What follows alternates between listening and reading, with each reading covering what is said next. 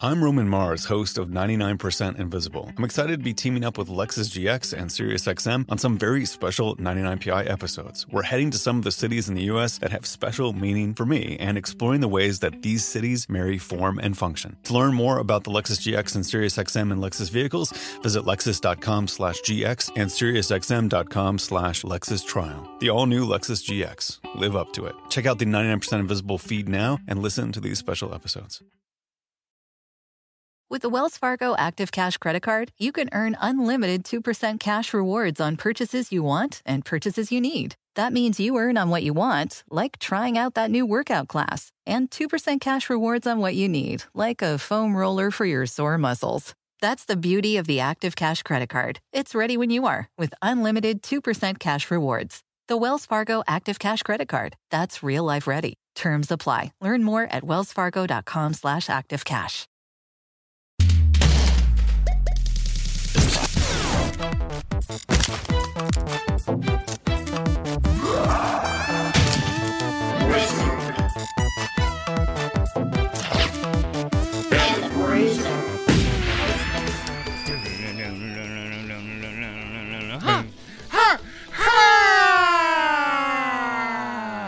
Louder! Dude, do you know what they call a cheeseburger in Amsterdam? What do they call a cheeseburger? It's a fucking Royale with cheese, man.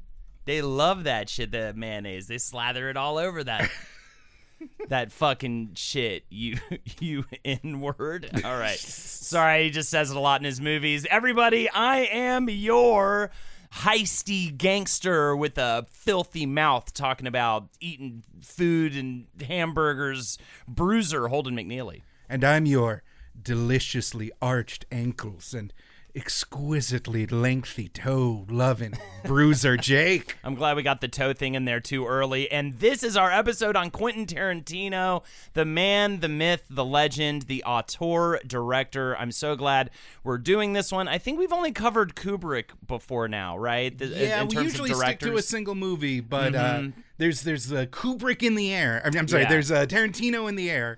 Yes, Tarantino in the air, and he deserves his own episode. You know, I know we'll get to others like Hitchcock at some point and folks like that. But I think the reason why Quentin Tarantino works so well when it comes to this particular podcast is this is a story about the ultimate film nerd. This is a story about a guy who literally has pulled from every single movie he's ever seen in his life and knows every single movie that's ever been made and is just so steeped in the culture and history of film. It oozes out of every single movie he makes. And yet at the same time, he's this brilliant genius director that has never taken a directing class or a film class or anything like that, that worked in a movie rental store, that came out of seemingly nowhere with Reservoir Dogs and everything else that he did all at once, and ended up becoming like this just huge name in entertainment. And it's all because he was so fucking nerdy about movies. Like, that's it. The question is he because he was a nerd about movies, or was it because just movies was the thing that imprinted on him? Like, sure, I mean, because absence of the classes, absent of the theory, absent of anything, like, it's just this weird, awkward kid from a fucked up family that just like imprinted on these magic pictures on the screen, and specifically an era of movies that like had gotten swept under the rug in the Reagan Revolution. Like, we kind of went from old timey black and white pictures to like in the how do I say this, like in the mind's eye of history, we went from like old timey times to modern blockbusters, and like huge chunks of the 70s and 80s are just like gone, and basically it's just Tarantino kind of picking up those pools of references. The B movies, literally the B lower classes of movies and weird art house theaters that just don't exist anymore. That's what Tarantino filled his days with, and he gets to use all those neat little tricks and tools alongside just a real, how do I say this, a boner for setting up the potential for a terrible situation and then letting it drag out and then still like hitting you with the terrible thing. The building of tension and then that payoff, especially, I mean, and clearly such a huge fan of spaghetti westerns. It makes so much sense that Good, Bad, and the Ugly is his favorite film. He's said listed as his favorite film of all time, specifically because he almost every single one of his movies ends in some kind of standoff. A lot of times too, it's a 3-person standoff. If you're not familiar with Good, Bad, and the Ugly, there's the Good, the Bad, and the Ugly are literally 3 different guys that are referred to as the Good, Bad, and the Ugly, and of course they have a 3-man standoff at the end, and it's one of the most wonderful, tense build-up scenes ever made, and you can see that oozing and everything, rife with everything he does, including his last film. And I love that we're talking about him now because his last film. It's funny, I said originally that it kind of underwhelmed me, but I guess the more and more I think about it, the more and more I like it. And his last film is definitely a love letter to Hollywood from a certain time period that he loved, the time period of spaghetti westerns, the time period of blaxploitation in the late 60s and 70s. That seems to be a huge area that he lives in, even though I would say his grasp of film knowledge and his influences spread even far wider than that net. But it is just fascinating to learn about his approach, about where he came from. I mean, we all know the little tidbits and little stories if you're at all familiar with Quentin Tarantino. I guess before we get into it, I have to say, Reservoir Dogs was like my favorite movie in high school. I had it on VHS. I wore that fucking tape out. What's your favorite line from the movie? Toby Chew, and he fucked her. No, I don't even know. I mean, man, if you had me think about it, I love the Or scene, I guess. Scene. Yeah, is a better I mean, word. of course, there's the ear cutting off scene. I think maybe the scene before that where they don't show the ear cutting. Yeah, they don't actually show the ear cutting. In everyone's memory, they in their heads are like, oh yeah, and then Madsen just went like, yeah. But it's not on screen. I think, and then he holds the ear up and he talks and he's like, "Can you hear me?" And he's laughing and shit, which I thought was wonderfully, hilariously evil. I think that whole part though, where he's just like, "I'm gonna torture you, and there's nothing you can do about it because I fucking hate cops, so it's just gonna happen. There's nothing you can say or do." That whole scene's brilliant. I love Nice Guy Eddie. Just him screaming on the phone in the car, all that good stuff. I mean, all those just the scenes where the heist has gone wrong, and you just have those little clips of crazy street violence where they're running around fucking murder, just murdering people. So it was such a raw way of shooting a scene that it felt so real and so gross and so just this type of shit would happen in LA or in California. And I just loved that movie. I used to be able to just probably close my eyes and see the entire thing. I had seen it so many times. And I remember before that, I think my brother got the soundtrack, and I was just super hooked on that soundtrack. And I loved all the well, I don't know why, give me a name. I loved all of the Little Green Bag and all of the Kevin Wright radio interval stuff too. It's so good. That dry radio guy, K-Billy Radio, man. Yeah, it was I feel like this is something I say about a lot of things, but it really did feel like such a real world that is fully lived in. And all that good stuff. I remember I first just liked the soundtrack. I was a bit of a scaredy boy when it came to movie violence around before I got into Tarantino, so I stayed away from the actual material. I remember a friend of mine came in. He had the cool parents who let him go see Pulp Fiction in the theaters, and he was just ranting about it. And I do remember, I have it in my memory, the day, because what I used to love to do, my ideal Saturday or Sunday was my mother would drive me to Blockbuster. I would rent 2 or 3 movies that I was really excited to see. Then we would drop by the Fresh Market. I'd get a giant bag of Sour Patch Kids, and I'd just go with a bunch of Coca-Colas and Sour Patch Kids and just binge watch movies in my room in total silence. And I remember the day I got Pulp Fiction. A young Quentin Tarantino. Absolutely. I mean, kind of. Except instead of in your room, he was dumped at a movie theater, as many children were of the era. Exactly. And I remember watching Pulp Fiction for the first time, just being completely blown away by it. And at the same time, it not being exactly what you think it's going to be. I mean, when you think of Tarantino, especially early Tarantino, a lot of what you think about is those crazy big action scenes, those wild stylistic choices, these just incredible moments, terrifying moments, hilarious moments. But you forget also that there are these that you see a lot more in his later work, or I think becomes more of a trait in his later work. You also have these really long, drawn-out conversations. I remember especially the Bruce Willis in the cab conversation with the cab driver after he after he ran out from the fight that he threw or didn't throw rather, and it was just this long discussion that just goes on and on and on, and it's fascinating, but it's also a quieter Tarantino, and Tarantino has a lot of quiet. You need it. Yeah, you need it. He's a master of pacing, I think. I think he's really brilliant at that. Except for in Death Proof, where he has way too many conversations, and it's his only movie that I kind of don't like. And hey,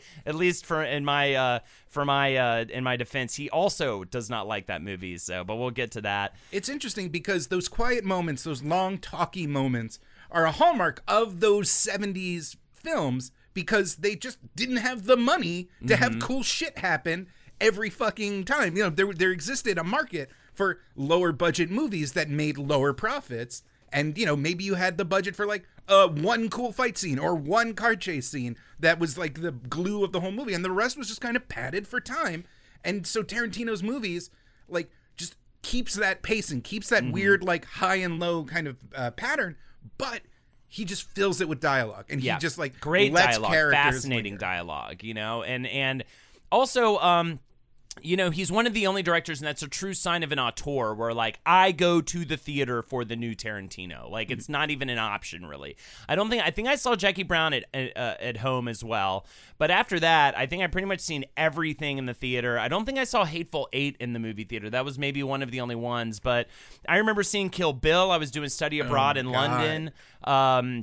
And I went to, like, the same theater that they premiered it in London, which was super rad. It had, like, the big curtain opening and stuff, and just being totally blown away by that. The sequel, of course, as well. I totally remember Inglourious Basterds. We were in Wisconsin shooting Murder Fist sketches, and we all went to the opening night premiere of Inglourious Basterds. We were all blown away. I remember I was actually kind of thrown by the intense violence at the moment end. In the theater...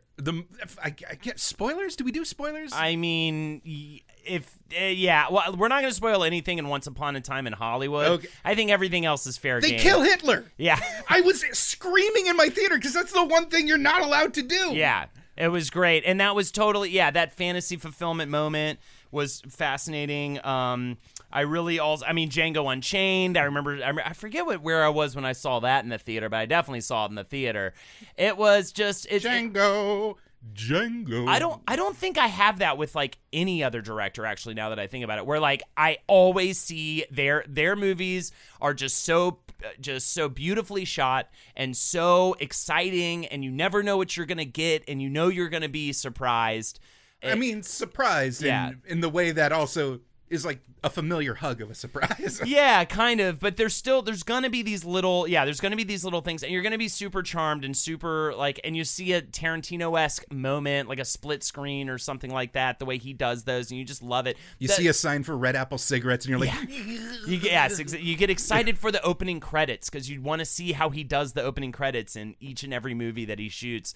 And incredible acting, and he's definitely, and a director at the end of the day is no better than the team they assemble. And you can see, the way that he works with actors, his whole crew is incredible.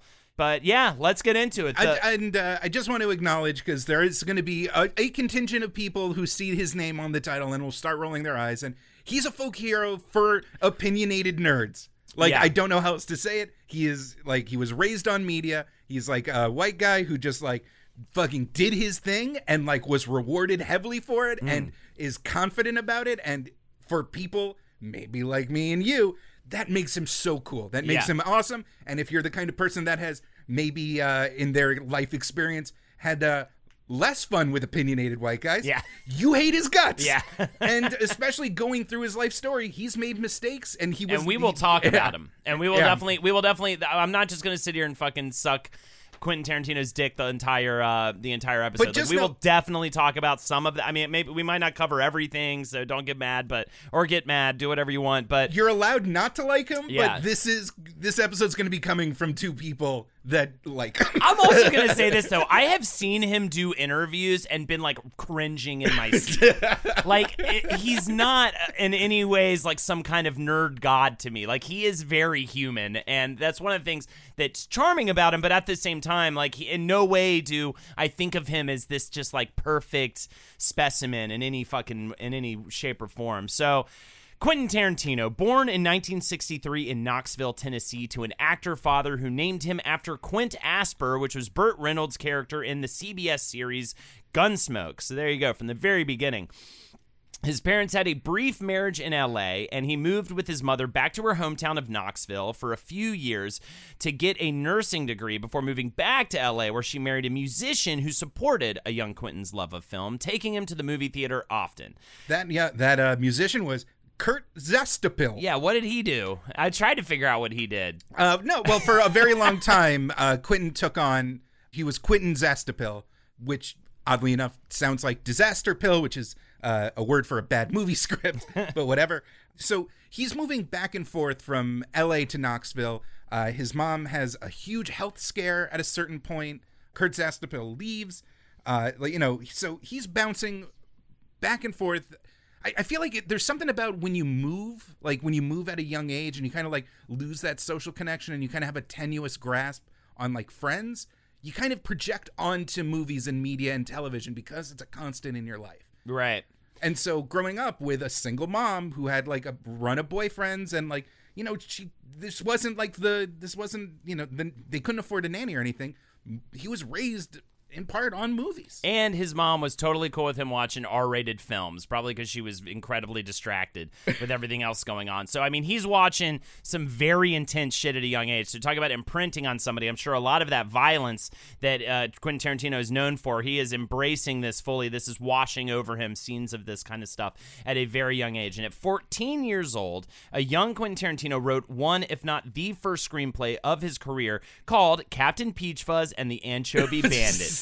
Which is based on the 1977 film Smokey and the Bandit. How does this keep getting brought up in Quentin Tarantino? What, Smokey and the Bandit? No, the Captain Anchovy, because like everybody who has ever had access to a camera has filmed some weird bullshit in their backyard. It doesn't mean that's your first movie. Right, exactly. It was more, yeah. But I mean, it is wild. And by the way, my first screenplay, quote unquote, unfinished, I think we maybe wrote a scene, was totally a absolute Reservoir Dogs ripoff. So it was really funny to read that and be like, I did that at age 14. I fucking wrote some terrible gangsters in a warehouse yelling fuck at each other every other word.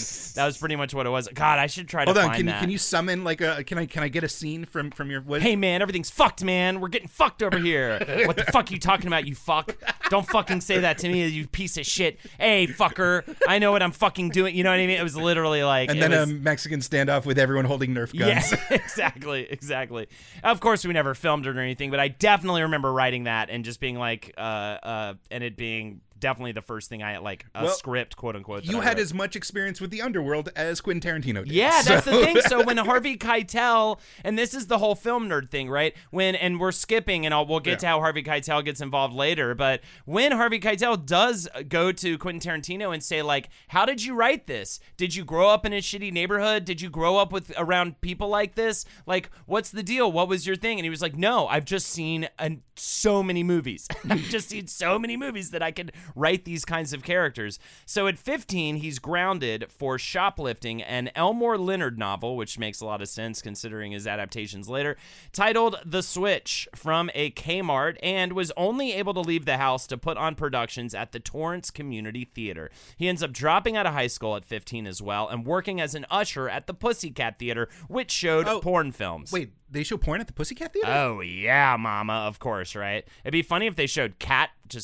docs. That'd be kind of interesting. Just like different cat-related films. There's just all these horny old men in there just being like, I was sold a different story. And then there's one even hornier old man who's just letting loose to Milo and Otis. Yeah, exactly. So he took acting classes where he met a lot of longtime collaborators. This is at the James Best Theater Company, and he worked during this time a ton of odd jobs throughout the 80s, including... James Best was one of the stars of Dukes of Hazzard. Oh, I didn't even know that. I should have looked up. It's very important that he was, because he wanted to be an actor at this point. But that makes so much sense. Yeah, he's thinking he's going to be an actor. His idea is, because, I feel like you grew up, I feel like everybody grows up imprinting on some medium, whether it's video games or comedy or films. And, the idea is this is more real than my reality at this point. And I want to be a part of it. I want to be the star of real reality. Yeah. And so your first thing is always, I'm going to be an actor. I'm going to be a comedian. I'm going to be the guy in front of the camera. And then you kind of like find your way into, however you can best fit this thing you love. Absolutely. And everybody who gets in a film at first as a young person, almost everyone is like, I'm going to be an actor. And then they end up finding screenplay, directing, whatever it is, their role. So he ends up working a lot of odd jobs throughout the 80s, including a recruiter for the aerospace industry and notably at a video rental store called Video Archives. So this is an important thing. People think of Quentin Tarantino as being just this like crazy wayward guy who was just the normal like video nerd. But in reality, he was doing phone solicitation, and say what you will about Quentin Tarantino, he has the gift of gab. He can like keep the conversation going, and that is essential for phone sales. So he was earning like thousands of dollars doing this phone job, and it was just, and he would come to Video Archive and be like, and just was a regular customer, and eventually he just had enough financial security that when they were like, hey, you want to work here? He was like, yeah, that sounds more interesting. Like He had a cushion. It wasn't like a show of desperate. Like Quentin Tarantino without this Video Archive job would just be another upper class sales guy with a Bluetooth headset and like a reasonable, like not a, you'd be driving an Infinity. Yeah. And instead, one of those Infinity guys. One of those Infinity owners. If you own an Infinity, stop listening. Actually, please. If you had worked harder, you could have been an Audi owner, but you were lazy.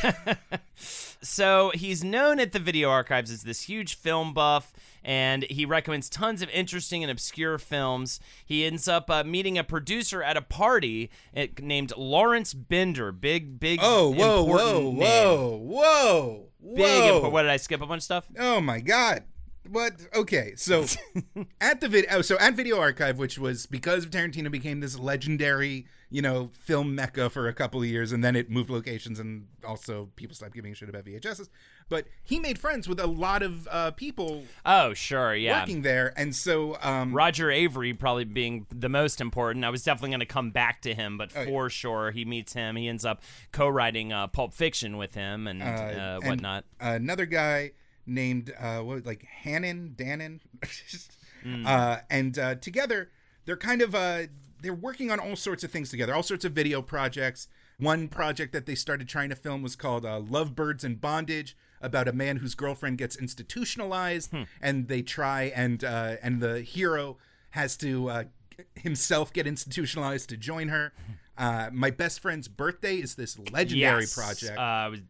So, it was actually, he meets this producer, Lawrence Bender, at a party, and it's Lawrence Bender that convinces him to go back to writing screenplays. And the first screenplay that he ends up writing after that is a 70s exploitation action movie, which was eventually abandoned.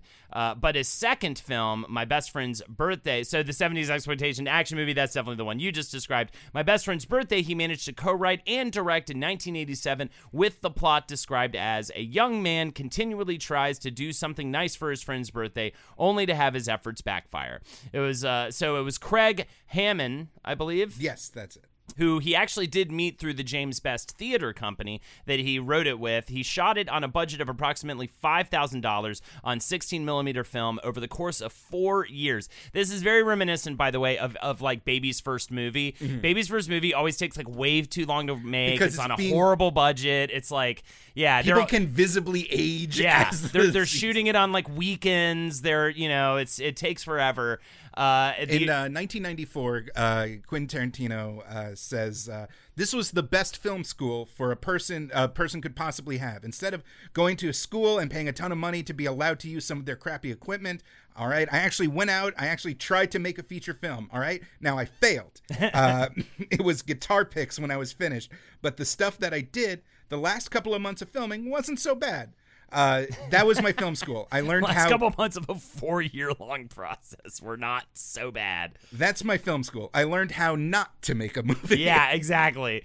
The original cut was 70 minutes long, but there was a fire at the film lab that left only 36 minutes still in existence. This footage has been edited together and shown at Film Fest. Now that I think about it, because there was so much research to do for this one, I meant to go back and like try to look it up. I bet it's like on YouTube or something. Were you able to catch any of it? There's like that BBC documentary had a couple of seconds of footage of it. I caught like some stills. I mean, I had a decent idea what it looked like, which was very crappy and very young Tarantino. What's weird is all the weird proto-Tarantino shit that happens in it. For example, Tarantino plays a character named Clarence, like the hero in True Romance, who has a monologue about how he'd fuck Elvis. There's a character named Misty, who's a hooker with a heart of gold that's so impressed by the nerd that she falls in love with him and gives up hooking. Mickey is the other character, and he's the guy from, that's the name from Natural Born Killers. Mm-hmm. There's so many movie trivia, and K-Billy Radio is where the two main characters work. K-Billy's and that's from that Reservoir very Dogs. First one. That's awesome. The scene where someone's hiding in a shower. K-Billy's super sounds of the 70s. From Dusk Till Dawn. And Quentin Tarantino's character, Clarence, just casually admits that he has a foot fetish in this movie. Of course. His first real job in the film industry... There's a scene where someone mistakenly snorts the wrong powder thinking it's cocaine. But because... I love these details. Because my best friend's birthday is a wacky comedy, it's not heroin, it's itching powder. No, itching powder. What even is that? Get the adrenaline. That's such a weird old school thing. Like, why does itching powder exist? Why is there itching? Who would make that? Why would anybody make that? The first real job in the film industry that he had was as a production assistant on a Dolph Lundgren exercise video called Maximum Potential. This thing is fucking crazy. Oh, you looked it up? It's so amazing. I bet it's crazy. Is eye-opening. This is like, I want Dolph Lundgren to be president after his dialogue in this special. He talks about achieving the next level of evolution, becoming a technological man. Mary, please, I beg of you, I think it's on YouTube. If you can find a clip on YouTube, just play Dolph Lundgren's crazy talking from this thing. The intensity of modern life, the constant flow of information, personal relationships, career pressures, making it, being somebody, overachieving to live the high technology lifestyle. It's your life, and you can take control of it. It's up to you. I believe it was Avery also worked on it with him, but Avery quit when one of their first jobs was to go to an empty part of Venice Beach and clean up all the dog turds that were on the set that they were going to shoot on. And the union guys refused to let them use any of their equipment to sweep it up, so they had to use paper towels in their bare hands. Quentin Tarantino stuck it out. You gotta love it for the art, man. So his first acting gig, I also meant to go back and look this up, which I'm sure I will eventually, was as an Elvis impersonator on the 4th season of The Golden Girls in an episode titled Sophia's Wedding Part 1, and it aired in 1988, which is fucking crazy. So this is where I think the he came from nowhere idea kind of kicks in is, he dropped out of high school. So he was a teenager and a guy in his early 20s doing the kind of like fuck around and mistakes that someone has to do to succeed creatively. Usually by the time they're 30 or like in their late 20s, they've matured enough to like actually get shit made. But Tarantino got it out of his system early, so all of a sudden he's producing these mature scripts. How do you? I'm kind of putting you on the spot here, but I should have figured this out. How old was he when he did Reservoir? Like when Reservoir Dogs hit? That was 1992. Okay. So he was born in 63. Oh, that's too much math. No, that's 30. So he's 29. Yeah. Awesome. Okay, that makes sense. But that's still that like to make a Reservoir Dogs at 29 is, as a director, it's like it's an incredible feat. You can break through as an actor usually really young, but to be like breakthrough as a director, that usually doesn't happen like that early. So when people especially say with like without having any real experience up to that point in the whole Hollywood studio system and everything. The lesson is, kids, drop out of high school as quickly as you can. Tell your teachers to go fuck. I mean, sometimes depending on what you want, there are cases where I think if somebody came to me and said, I want to do this, I want to do yada, yada, yada, I would literally be like, for the most part, when it comes to this show, go to CalArts. But if it's not that, then, maybe so a lot of times fucking drop out. I mean, my only saving grace for Florida State personally was that I met everybody from, that would become Murder Fist there, but it was about the people I was with, not necessarily the education that I got. He still went to acting school. He still worked at a movie rental place. Like, he still surrounded himself with like-minded people in a formal setting. Exactly. But he didn't have to learn fucking trigonometry to do it. Mom, Dad, I'm quitting high school. I'm going to be one of those famous dum-dums. Hey, everybody, it's me, your wicked wizard Jake, here to talk about this week's sponsor, Quip. Folks, the hazy, lazy days of summer are almost behind us, and let's face it, you got to get back into the routine. You're going to go back to school, you got to try at work, you got to put away those board shorts.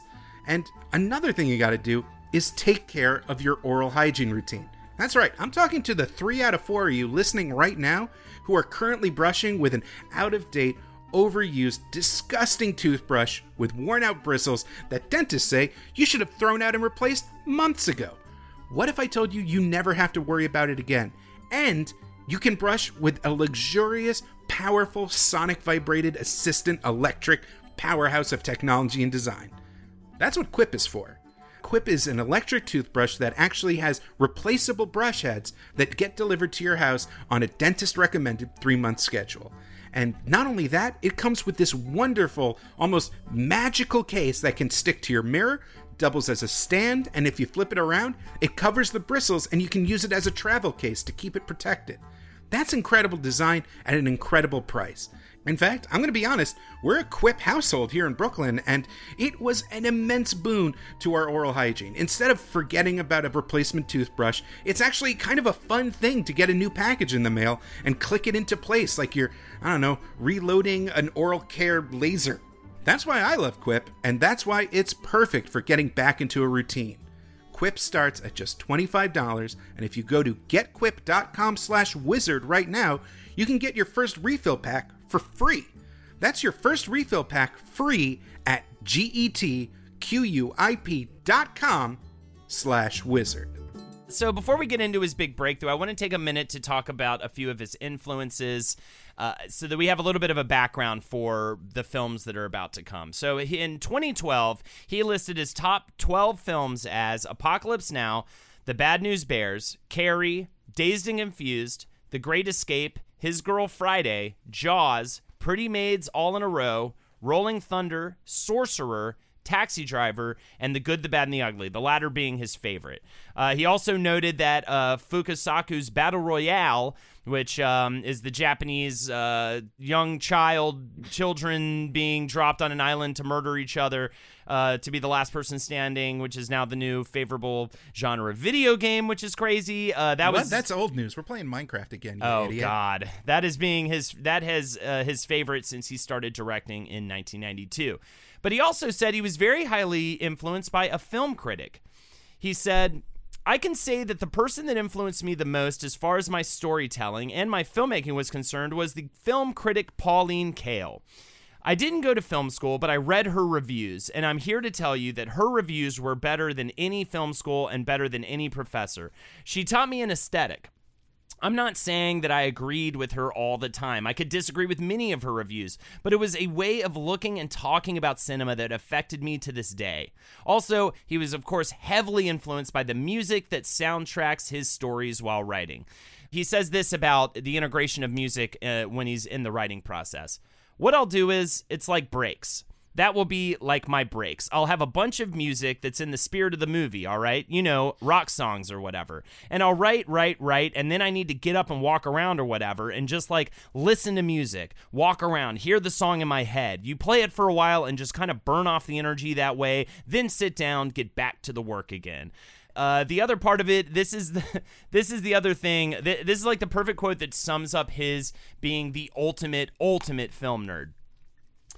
I'll walk outside, and if it's raining, if I just fell in love with a girl, I might go do the Gene Kelly dance in the rain. When I was a little kid, I'd see a Charles Bronson movie, and I'd stand in the mirror, like pretend I was Charles Bronson, talking down the bully. If I see an action movie and the guy's wearing a cool jacket or something in it, I want to buy that jacket. Just ate, breathed, drank film. It's the only thing that I think he lives more in film than in the real world.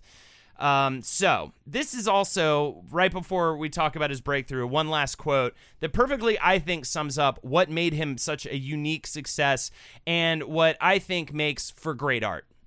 He said, "I didn't write to sell, I wrote to direct it. But first you have to get past the readers, and they're the ones that always blew my stuff off, and I didn't know if the dramatic structure would work. It was a theory I had, that if you were to take a novelistic structure and put it into film, it would be very cinematic. Edit it like that. Tell a story like that. Chapter headings." So I think not writing to sell and making his own form, sure, it made it difficult in terms of him getting past the early readers in a studio because it was just so off the, like, how to write a screenplay format that was being taught in every class, that basic structure. Which is kind of funny because I read recently, this I think was even on Reddit. Maybe I hope this is true, but about the guy who wrote Godfather Part 1 and Godfather Part 2, and he was like, decided after the fact to read a book about screenwriting because he was like, just wanted to like hone his chops, I guess. And in the very first chapter, it was like, study Godfather 1. So you know, I think a lot of times it's better to not have that technical knowledge, especially early on, so that you can find your voice. Stand-up comedians, I guess I'll say we, even though I only did it for like a year. The whole thing that you do at first is find your voice. At first, you're like on stage and you're just copying everybody else and regurgitating all these different styles. I always said, I don't know that this is true anymore because comedy's changed so much, but when I first got to New York, I always thought there were two different comics that would get on stage in the very beginning of their career, and they were either trying to do Andy Kaufman or oh God, why can't I think of his name right now? I hate myself right now. Why can't I think? The dirty George Carlin. Not George Carlin, but very political, that died of cancer. Bill Hicks. Bill Hicks. Everybody's either trying. I always said when I first got first of all, those are the very specific kind of New York alt comics. Yes, they are. But when I was doing open mics, and I was an Andy Kaufman, by the way, I always said you were an Andy Kaufman. The two things people were doing when they first started out was either Bill Hicks or Andy Kaufman. You were either trying to do super off the wall, like avant-garde comedy to challenge people because you hadn't found your voice yet, or you were trying to be this like bad boy talking about politics and pissing people off because, again, you had no idea what your voice was. And I think it was to his credit that he didn't take a film class, because Tarantino was able to sit down and find his voice without any of that layering on top of his voice of, this is how you need to find this in Act 1, and Act 2 needs to look like this, and you need to, and you save the cat, and all the fucking bullshit, right? And he completely went around that and had a completely different approach, which I will talk about a little later too, because I got some quotes on it, but that he would approach it like a novel. All his screenplays, he approached like a full-on novel, which I think makes sense because of those chapter headings and stuff. And then he would like adapt that novel to a screenplay, and I think it worked out really well for him. Did you find anything about The Open Road? What about? So The Open Road was another screenplay that he had like done besides My Best Friend or whatever. He had actually like wiggled his way into doing a cheap punch-up job for a bad thriller starring Rutger Hauer. It's fucking weird. Dolph Lundgren and Rutger Hauer paved the way for Quentin Tarantino's career. Just weird, foreign, strong boys. I believe that. I actually completely am not shocked by that. He did Punch Up for that, which then gave him like a little bit of wiggle room. Like a $1.50, which back in the 80s was enough to like give you a little wiggle room. He also did like more phone sales and solicitation for film companies, so he was making connections through there. But he started helping Greg Hammond, with another script. Also, according to legend, he also did Punch Up on It's Pat. Nice. The movie? Yeah. Hell yeah, he did. You know what? I'm sorry. It was Roger Avery handed him a script that was kind of rough and was like short. And Quentin Tarantino then became obsessed with like padding it out and created this sprawling, basically novelistic magical realism thing that, hear me out, a guy named Clarence and a girl named Alabama are on a road trip together and trying to escape her pimp and other mobsters. Meanwhile, a serial killer named Mickey and his girlfriend are on their road trip, and Clarence is writing the story of Natural Born Killers while the story of True Romance is happening, and then the worlds begin to collide and Clarence doesn't know it's real anymore, and it becomes so off the wall and so magical and so weird that Avery has to be the one to be like, I think these are two movies. That's awesome. So yeah, True Romance and Natural Born Killers become those two movies, and he actually, those end up getting passed around Hollywood, and he's like, they're basically in development hell, but he does get money for them. So wait, because I was about to say, talk about a little bit From Dusk Till Dawn. Has that happened yet, or is that? Oh, he did Dusk Till Dawn. You know what? I completely glossed over. Oh, it. that's okay. I don't have a ton. I'm not going to go too far into it because we have too much to cover today. But part of his connections from doing phone solicitations for a video, basically the video company that sells low rent horror and schlock to rental stores.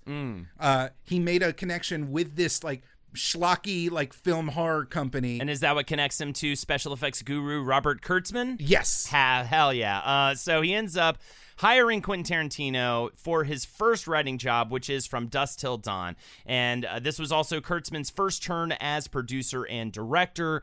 The film, Tarantino's in the film. The movie is so similar to so many other things that Tarantino does to subvert. It's really two movies in one. The first film's about these, kidnapping, serial murdering kind of awful guys, these henchmen that are have taken this family hostage, and then the whole second half, spoiler alert, is just this full-out zombie movie. It is such a fun film. I love watching it. From Dusk Till Dawn. It's got, Selma Hayek is fantastic. That's all I remember from the movie. Yeah, her striptease. That's all God, the luckiest snake. Well, when it comes I've never wanted to be a snake more than that exact moment. And Kurtzman, though, Jesus, take my arms and let me be a snake. Kurtzman, his work on this, those vampires are intense.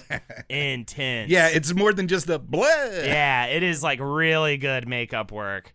So that and Cheech Marin's legendary monologue. Yes. Oh, yeah. All the different pussies. It's fantastic. It is really great. I really love that movie, but it's a culty, crazy, schlocky thing, to use the word schlock again, but it definitely started to put his name in the map. Of course, he also ends up selling True Romance and Natural Born Killers. True Romance being an homage to old romance comic books about criminal lovers, and Natural Born Killers is just this insane, serial murder. It's like a Bonnie and Clyde, but 10 times more violent and disturbing. And that, of course, ends up being directed by Oliver Stone. Quentin Tarantino would later get sued by one of the producers of that film for $5 million after he punched him several times at a West Hollywood restaurant, apparently due to the portrayal of Quentin Tarantino in a book written by that producer's partner called Killer Instinct about the making of Natural Born Killers. Also, Quentin Tarantino has gone out against Natural Born Killers as well since that movie was made, claiming that wasn't really his movie by the time it ended up he coming has out. Like an associate producer. He has a weird credit on it rather than a screenplay. And so while working at Video Archives, he planned to shoot a film with his friends on a budget of $30,000 in 16mm black and white footage format, with producer Lawrence Bender, who I mentioned before, playing a police officer chasing a bad guy named Mr. Pink. Bender gave the script to his acting teacher, whose wife gave it to Harvey Keitel, who liked it enough to sign on as co-producer, which made funding easier to nail down, and they ended up raising actually $1.5 million. There's a little bit more to that story. There's actually, this screenplay was shopped around to different producers, and Tarantino did not want to compromise on it. He wanted to do the $30,000 version. And so Bender literally took out a bank loan to try and bump it up to $50,000, and that was secured. And Bender was like, "Listen, we need more funding. I would like this to be a real movie. And if it doesn't work out, like, fine, we'll do it your way. But, like, just let me do this. And Tarantino was pretty much against this because Natural Born Killers was such a fuck for him to actually, like, get through the system.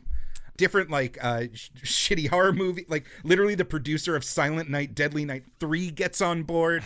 There was another person that, like, was going to offer him over $1 million in funding, but all the heist guys at the end would just get up and walk out the door as, like, a sly homage to, like, old-timey movies.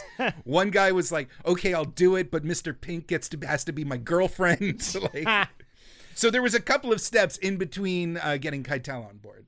And Quentin Tarantino at this time, by the way, he is just starving, dying to make his own movie, dying to put his mark on filmmaking himself and take these scripts and do what he knew he wanted to do with them. He said, I wanted to make films, and the only thing I could get going was on the page. So I put it all in the script. The big shots, the chase is broken down shot for shot. It's cut in the script. POV through windshield, Mr. Pink off screen. I was making the movie on the page because it was the only way I could make movies. And then when I would show it to someone, I could say, look, this is what I'm going to do. I'm not going to do this, just this.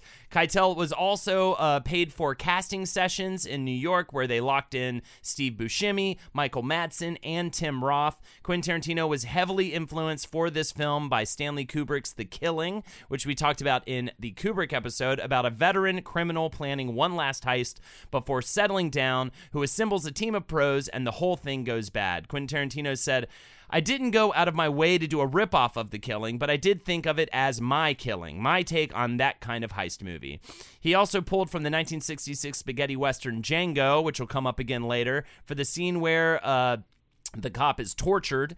Colors were used for characters in The Taking of Pelham 123, about these criminals who take over a New York subway train. That movie fucking rules, by the way. So if you want to, like, throw on something that will just bring you that awesome 70s Manhattan vibe, oh man, that is such a good flick. It was the talk of the town, this movie. So he shoots this movie, makes it with all these guys. Not only, but he gets a little bit of a hype bump when Keitel gets him a slot on the Sundance Institute workshop in 1991, gotcha. Where he, which is like a long-standing tradition. I think they still do this. These young, kind of untested directors get access to cameras and can do like test shots and test screenings to kind of like build their case to get more funding from all the. I'm pretty sure they totally still do that. Yeah, foofy doofs who are up there for Sundance, and you can find this footage as well. And it's Tarantino and Steve Buscemi, who was just cast at a New York audition call. And they're doing all sorts of crazy stuff, doing long takes, taking all these weird angles, doing classic Tarantino dialogue. And at first, the first group of people that see it hate it. They don't understand what's going on. Then Terry Gilliam takes a look at it, and he is in love. Terry Gilliam is absolutely now on board. And more people get a look at this footage, and now Reservoir Dogs has a little bit of industry buzz. It has a little bit more like people in power who are rooting for this movie. So at the 1992 Sundance Film Festival, he is the talk of the town. He is just, everyone is going crazy over this movie, and he ends up getting distribution by Miramax Films, opening in the U.S. in 19 theaters and later 61. And it's this big cult hit. I remember this. I don't know if I was aware of Reservoir Dogs like when it came out, but I was pretty soon aware of it, probably like a year or so after it came out, especially with the success of Pulp Fiction. The literal first like whisper of what Quentin Tarantino was to me was the itchy and scratchy homage to the ear cutting scene in an episode of The Simpsons. That's and I was like, what is this a reference Simpsons to? did so many references to because one of my favorite was the Chief Wiggum talking about the hamburgers. Oh, yeah. Talking about the Krusty Burgers. 22 short films about spring. Yeah, which is one of my favorite Simpsons episodes ever. Huge Pulp Fiction homage. Yeah, like so much Pulp Fiction going on in that. But and again, it's who are the writers of The Simpsons? A bunch of clever, opinionated white guys who watched too much TV in the 70s and were primed to catch what Quentin Tarantino was throwing down. So after the success of Reservoir Dogs, True Romance comes out. That's also a hit. It cements him as a big Hollywood hopeful and a guy who likes to say fuck a lot. Now we move on to Pulp Fiction. Quentin Tarantino, at this point, everyone's talking about him. He ends up getting offered projects like Men in Black, Speed, I mean, just huge things are from around this time. But instead, he ends up heading to Amsterdam to write his next classic, where he spends 3 months in a one-room apartment with no phone or fax. By the way, the scene in the very beginning where they're talking about the burgers and the hash bars, that's all not Jules, but Vince Vega's trip to Amsterdam. So I think that was definitely highly influenced by the fact that he was writing it there. And he ends up writing in a dozen school notebooks, all handwritten, and he ends up just handing this to typist Linda Chin, who said, his handwriting is atrocious. He is a functional illiterate. I was averaging about 9,000 grammatical errors per page. After I would correct them, he would try to put back the errors because he liked them. Him and George Lucas writing in those long legal notepads. Who knew? Not a bad idea, though. I mean, if you really want to feel free, my problem is like my hand cramps up really quickly, but I feel like it's better than typing things up if you really want to let your mind go and get free with your writing. I totally see the handwriting stuff. What were you going to say, Jake? Oh, just among his weird, like, tooling around with other movies, he did do a pass on The Rock. Seriously? Yep. Weird. Yep. Yeah. I wonder if he was hey, baby, you know how JFK died? I wonder if that was him. I mean, it might be. So he was hit with an idea of recycling 3 of the oldest used plot devices from pulp magazines in the 20s and 30s. The ones you've seen a zillion times. The boxer who's supposed to throw a fight and doesn't. The mob guy who's supposed to take the boss's wife out for the evening. The 2 hitmen who come and kill these guys. Hence the name of the movie, Pulp Fiction, coming from these pulp crime mags and everything. He ends up co-writing it with Roger Avery, who he worked with at the video store, but this gets a little wishy-washy, and there was actually some legal disputes. He, I believe, gives him a story credit so that but he had to, like, give him some money to do that so that I think the main one Avery wrote when they divvied it up was the Bruce Willis story that has the scene with him and the cab driver, the boxer that that's supposed to throw the fight but doesn't. So what is actually Avery's in this script is very wishy-washy, is very unclear.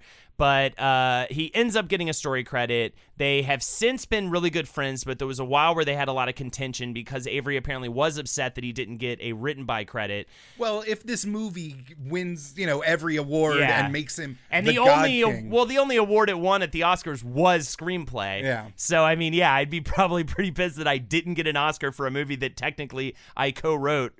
But still, him and Avery are good now. And it was Danny DeVito, actually, that got the script over to the big stupid asshole named Harvey Weinstein and therefore picked up to shoot. And by the way, and we will definitely talk about Quentin's reactions to Harvey Weinstein in either this or next episode, because I think this is going to end up being a 2-parter. I don't know. Might be, yeah. Yeah, as we come up on time, and we've only covered his first 2 movies. So I think maybe after Jackie Brown, we'll probably pause it for part 2. So Quentin Tarantino, he's new, but he still has to fight to be this auteur director that we all know him as now. We would never consider Tarantino not getting his way in terms of casting, especially when it comes to like casting someone who hasn't been fresh in a long time. But now that's his bread and butter, right? Yeah. But he has to fight really hard to get John Travolta to get cast in this movie, completely against the studio's wishes. He also had to get final cut of the film, total control over the whole thing. They shoot it. I mean, this is the first time he works with Uma Thurman, which was huge. On the set, they end up devising the concept of this character of the bride, which is later going to be Kill Bill and Kill Bill 2. So many things happen during this. You've got is Samuel L. Jackson's first appearance with Tarantino, who would go on to make 5 more films with him.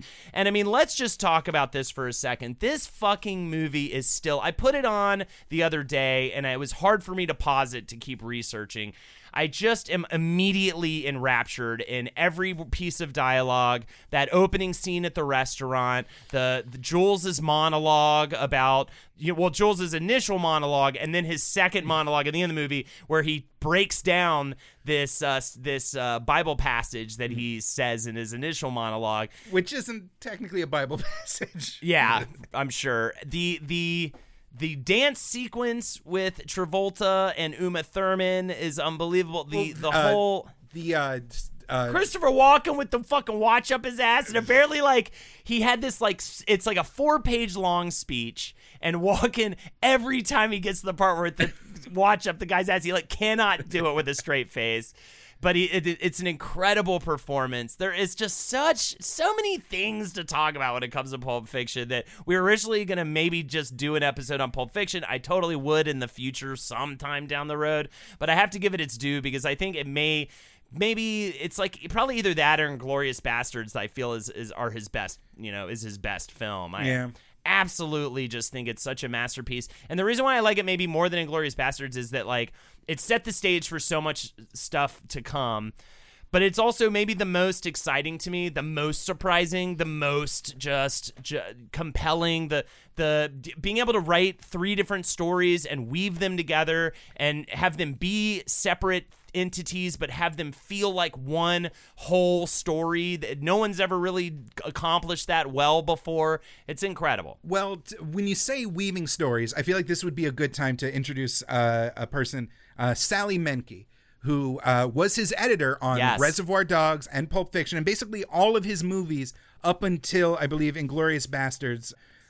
She had a very tragic death. She died in a hiking accident, but Quentin Tarantino basically calls her his only true collaborator. When did she pass away? What film did she pass away after? I believe it was Inglourious Bastards. Oh my God. Django Unchained was dedicated to her memory. Okay, wow, man. And you know what? You catch that a little bit. You can feel that. Hateful Eight and even arguably Once Upon a Time in Hollywood, just not quite as on the level to me as those other films. It's almost uncanny. Everyone from Spielberg to George Lucas, behind every crazy auteur who's trying to jam pack all the insane references and ideas that they have, there's usually a female director kind of just reeling them in and being or editor. Yeah, that's what I said.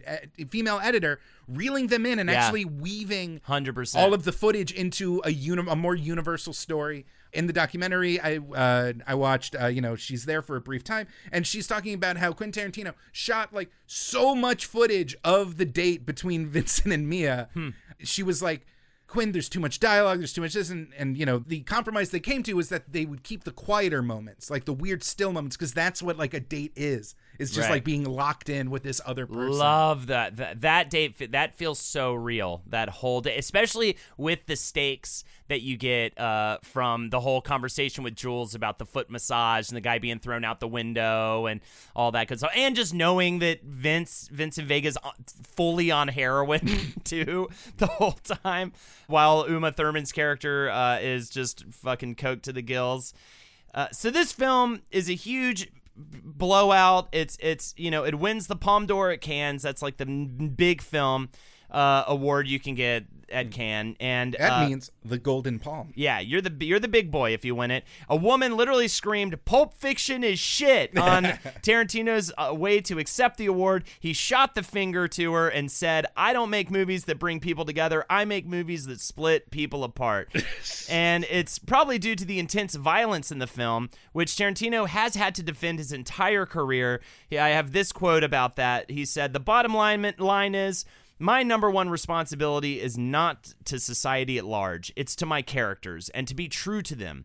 If you had to stop and think what some idiot might do after seeing the movie, you'd never do anything." He also had this to say about ending a film, as he felt that so many films did not end well, and he really, I think, and I agree with him, he does have a knack for fucking giving it to you, I guess you could say, in terms of big endings and finales to his movies.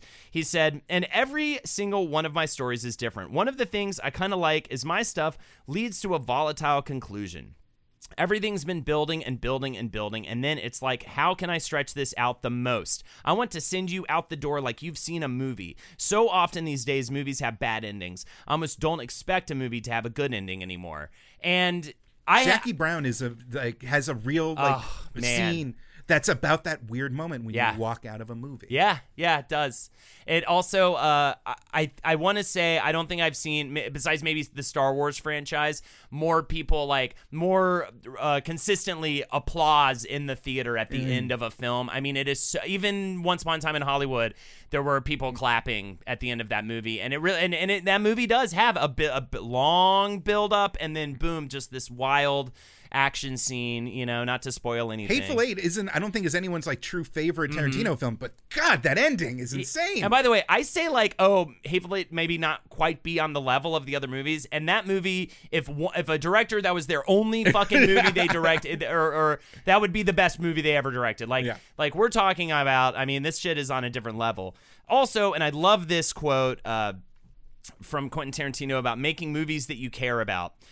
My integrity will always be the same. I mean, I might fail, but I find it almost impossible to believe that I'll ever do a movie for the wrong reasons, because it's just too hard to make a movie. It takes too long. It's a year of your life, and I can't believe I'll ever do something completely for money, because I'm making enough money now. I would never want my overhead to get so big that I got to do stuff I don't care about.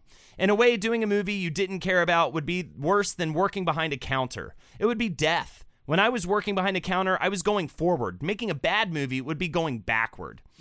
So let's talk now to close out part 1 of our episode on Tarantino. It's official. It's official. We have to at this point. We'd be here for another hour if we did everything. Jackie Brown. I titled this section, Jackie Brown, Blaxploitation, and the N-Word. Quentin Tarantino said, I steal from every single movie ever made. And he talks about this a lot. He talks about how he's not influenced by things. He steals things. He steals from everything. So, Tarantino and Roger Avary get the film rights to Rum Punch by Elmore Leonard, and they end up changing the ethnicity of the main character from white to black, and his screenplay adaptation was greatly influenced by blaxploitation films. But he has said that Jackie Brown itself is not a blaxploitation film. He also revitalized Pam Grier's career, giving her the starring role. He loves her, by the way. He's totally had the hots for her as a kid. I mean, dear God. Just massively influenced, loved her movies. And when she showed up to the audition, he had posters of her movies up all over his walls. She asked if he put them up to impress him, and he responded that he meant to actually take them down because he didn't want to look like he was pandering to her. Jackie Brown was an interesting... Okay, coming hot off the heels of Pulp Fiction, and everybody's super excited about his next movie, and he comes out with Jackie Brown. And Jackie Brown, though it does have these great Tarantino trademarks, he's got, he's doing some of the same things with Pulp Fiction, like bringing, Pam Grier, like he did with John Travolta. It's similar, but it's a smaller film. Mm-hmm. It's a lower key film. It's not as audacious as Pulp Fiction. Pulp Fiction is just this wild, everything about it, you could slice that movie at any moment and see something nobody was doing this. Whereas this was a lot more straight down the middle, a heist movie. The colors are a little more muted. Yeah, the colors more muted. The dialogues are longer. It just doesn't have as many iconic moments in it per se. And the characters are a little more grounded than the larger than life figures that are running around in Pulp Fiction. And at first I felt a little underwhelmed by it the first time I saw it. I've come to super love Jackie Brown. I think Jackie Brown's phenomenal. The whole ending sequence is incredible. The performances are fantastic in that movie. And but it is it was, I think, surprising to a lot of audiences. It was a great movie, but it was maybe again not something people were I think expecting a lot more. Maybe they were expecting an Inglourious Bastards maybe or something like that. And people have also called this a trilogy, that this is the third of his heist movie trilogy, which he's kind of gone back and said, you know what, actually you might be right. He also, though, did get a lot of shit. This is when he first starts getting a lot of shit about his use of the N-word, which, I mean, he himself is in Pulp Fiction saying the N-word. He gave himself that.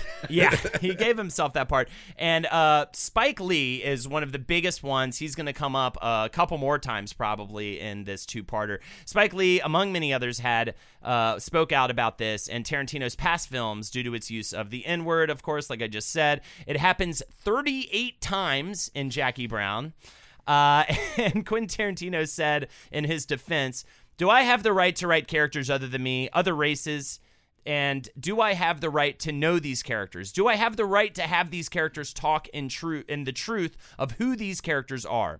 I know who Ordell is because I wrote him. There's a form of racism, strong racism, when it comes to that question. If a black guy wrote Jackie Brown, they might ask that question, but they would ask it in a different way. I feel that's racist. I feel that as a writer, I have the right to create my characers. I am hindered by my own talent." Oh, by the way, I'm not defending any of this. This is just me saying what he said. And he said this in the 90s too. Yeah. I feel like he wouldn't be as Well, we're gonna get an update when we cover Django, right? Yeah. I am hindered only by my talent, and I have a talent for writing black characters, all right, because they are me. These characters are me, and I know the truth of me, and I am writing me, all right? I will not lie. This is the number one thing I won't do. I will not tell a lie when it comes to my characters. Oh, maybe it's okay if you use the word, I'll just say the N-word 8 times, but not as many times as you did. Well, I didn't realize I had an N-word allowance, and I spin it all up, all right? My characters are talking, and they ain't counting their words. They say motherfucker, they do what they do. That's my answer to that. Oh, boy. If there's one thing modern society truly loves is when a white guy, when confronted with the thing, hey, maybe cool it on the N-word, launches into, what does art mean? Yeah. It's, you know... If we had, again, I think I say this almost every time this kind of social, cultural thing comes up. Yeah. If we had the answers to these questions, we wouldn't be hosting a podcast. Yeah. We'd be the God presidents of the one world government.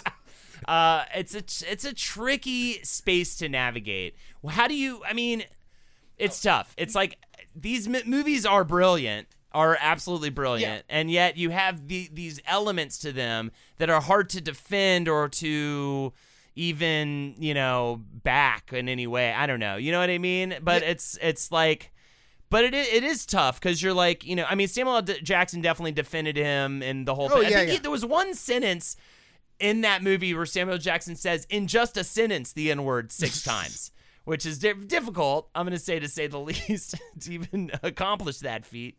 It's, I mean, again, I don't have the answers. You don't have the answers. It's just this weird, like, and it's this weird thing where he wouldn't get as much flack if he had just, like, you know, humbled himself in front of the grand call-out forces around us, but that wouldn't have solved the core issue. But also, does that... but that's that just... an auteur make? You know what I mean? Like, if you sit there and you backpedal on the creative choices you made, it's also not really the kind of thing that that type of person would ever do. You know what I mean? That's not how they got where they got, by bending to people's criticism and stuff. Again, I'm not saying that it's right, but I'm also saying, like, that's not that person. Oh, yeah. You know, my waffling middle ground would just be like, what makes a Tarantino movie isn't the number of N-bombs that he drops. Not at all. And so, like... but it's an element such as feet. Dude, the amount of feet in Once Upon a Time in Hollywood, we will get into it. We'll get into the whole feet thing. That it is... unbelievable. I was like Lexi was like physically uncomfortable. We were just like, we get it. We were just screaming at one point. We're just like, we get it, Tarantino. You like feet. No N-bombs in Once Upon a Time in Hollywood, by the way. You know what? Now that we're doing a part 2, I'll finally get off my ass and watch it. Watch Once Upon a Time in Hollywood. I can actually spend a lot more time than I wanted to, or than I was able to, rather, on Hateful Eight, on some of his later films. Oh, we gotta talk Bastards. I just ran completely out of time. I want to spend more time on Bastards. I want to spend more time. We didn't even talk about, like, his crew. I want to talk about his team, the cinematographer, we talked a little bit about the editor. His sound people. I want to talk more about, delve deeper into his approach approach to music, his approach to soundtracks. He's one of the best. He's like right up there with like Wes Anderson and some, Scorsese when it comes to just like bomb fucking soundtracks, perfectly integrated into his films. Once Upon a Time in Hollywood, by the way, no different, just an amazing fucking soundtrack. See, this is why we should have just done the one movie. Because we can't. It's too much guy to contain. But people love a two-parter, and we hope you join us for part 2 of Quentin Tarantino. We will not stop here, we promise. Thank you so much for joining us on our part 1 of The Man. My name is Holden McNeely, and before you even look for me on Twitch, first what I need you to do is I need you to check us out on patreon.com/WizBrew. If you'd like to help support us further, $5 a month gets you weekly bonus episodes. I believe I'm going to force Jake to rank the Tarantino movies with me on a bonus episode. Oh, that'll be great. Coming up, that'll be super fun. We'll maybe do a discussion on Number Once Upon a Time one, in it's Hollywood. Pat. I love that he did that. I love it. I can't. Another thing we didn't get to talk about that I want to talk about was actually all the shit he producer rolled on so many great like period films and things. So we'll talk about that. But anyways, I digress. Patreon.com/WizBrew, $5 a month bonus episode every single week. Holden McNeely. What do? I stream on Twitch. Twitch.tv/HoldenatorsHo. Jake? You can follow me on Twitter @BestJakeYoung. And hey, if you like the show, leave a review on iTunes. It helps us get visibility. And, next time you're having a conversation and someone's like, hey, what's a good podcast? Just kind of punch him in the elbow as hard as you can and just be like, hit him in the nuts. Wizard and the Bruiser. Then knife him till he's dead. And they're going to be like, that's a weird name. And be like, it doesn't really convey what the show's about. And then they'll be like, oh my God, why am I bleeding from my stomach? Oh, Lord, what's happening? They poisoned the coffee. I can't speak because the blood's in my throat. Well, I don't know why I came in tonight. I got the feeling there's something right. It's so hard to understand. Hookah chaka. See you later, y'all. Oh, wait, before we say see you later, always remember, or never remember, please keep bruising. Don't whiz stop.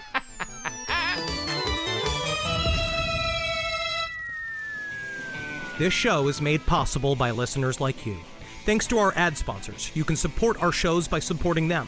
For more shows like the one you just listened to, go to lastpodcastnetwork.com.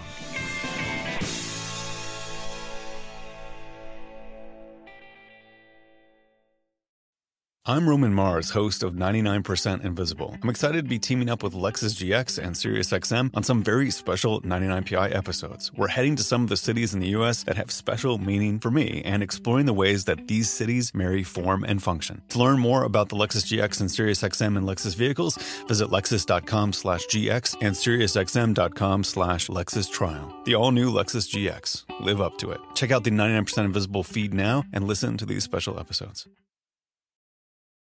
With the Wells Fargo Active Cash Credit Card, you can earn unlimited 2% cash rewards on purchases you want and purchases you need. That means you earn 2% cash rewards on what you want, like season tickets to watch your favorite team, and 2% cash rewards on what you need, like paying for parking. That's the beauty of the Active Cash Credit Card. It's ready when you are, with unlimited 2% cash rewards. The Wells Fargo Active Cash Credit Card. That's real life ready. Terms apply. Learn more at wellsfargo.com/activecash.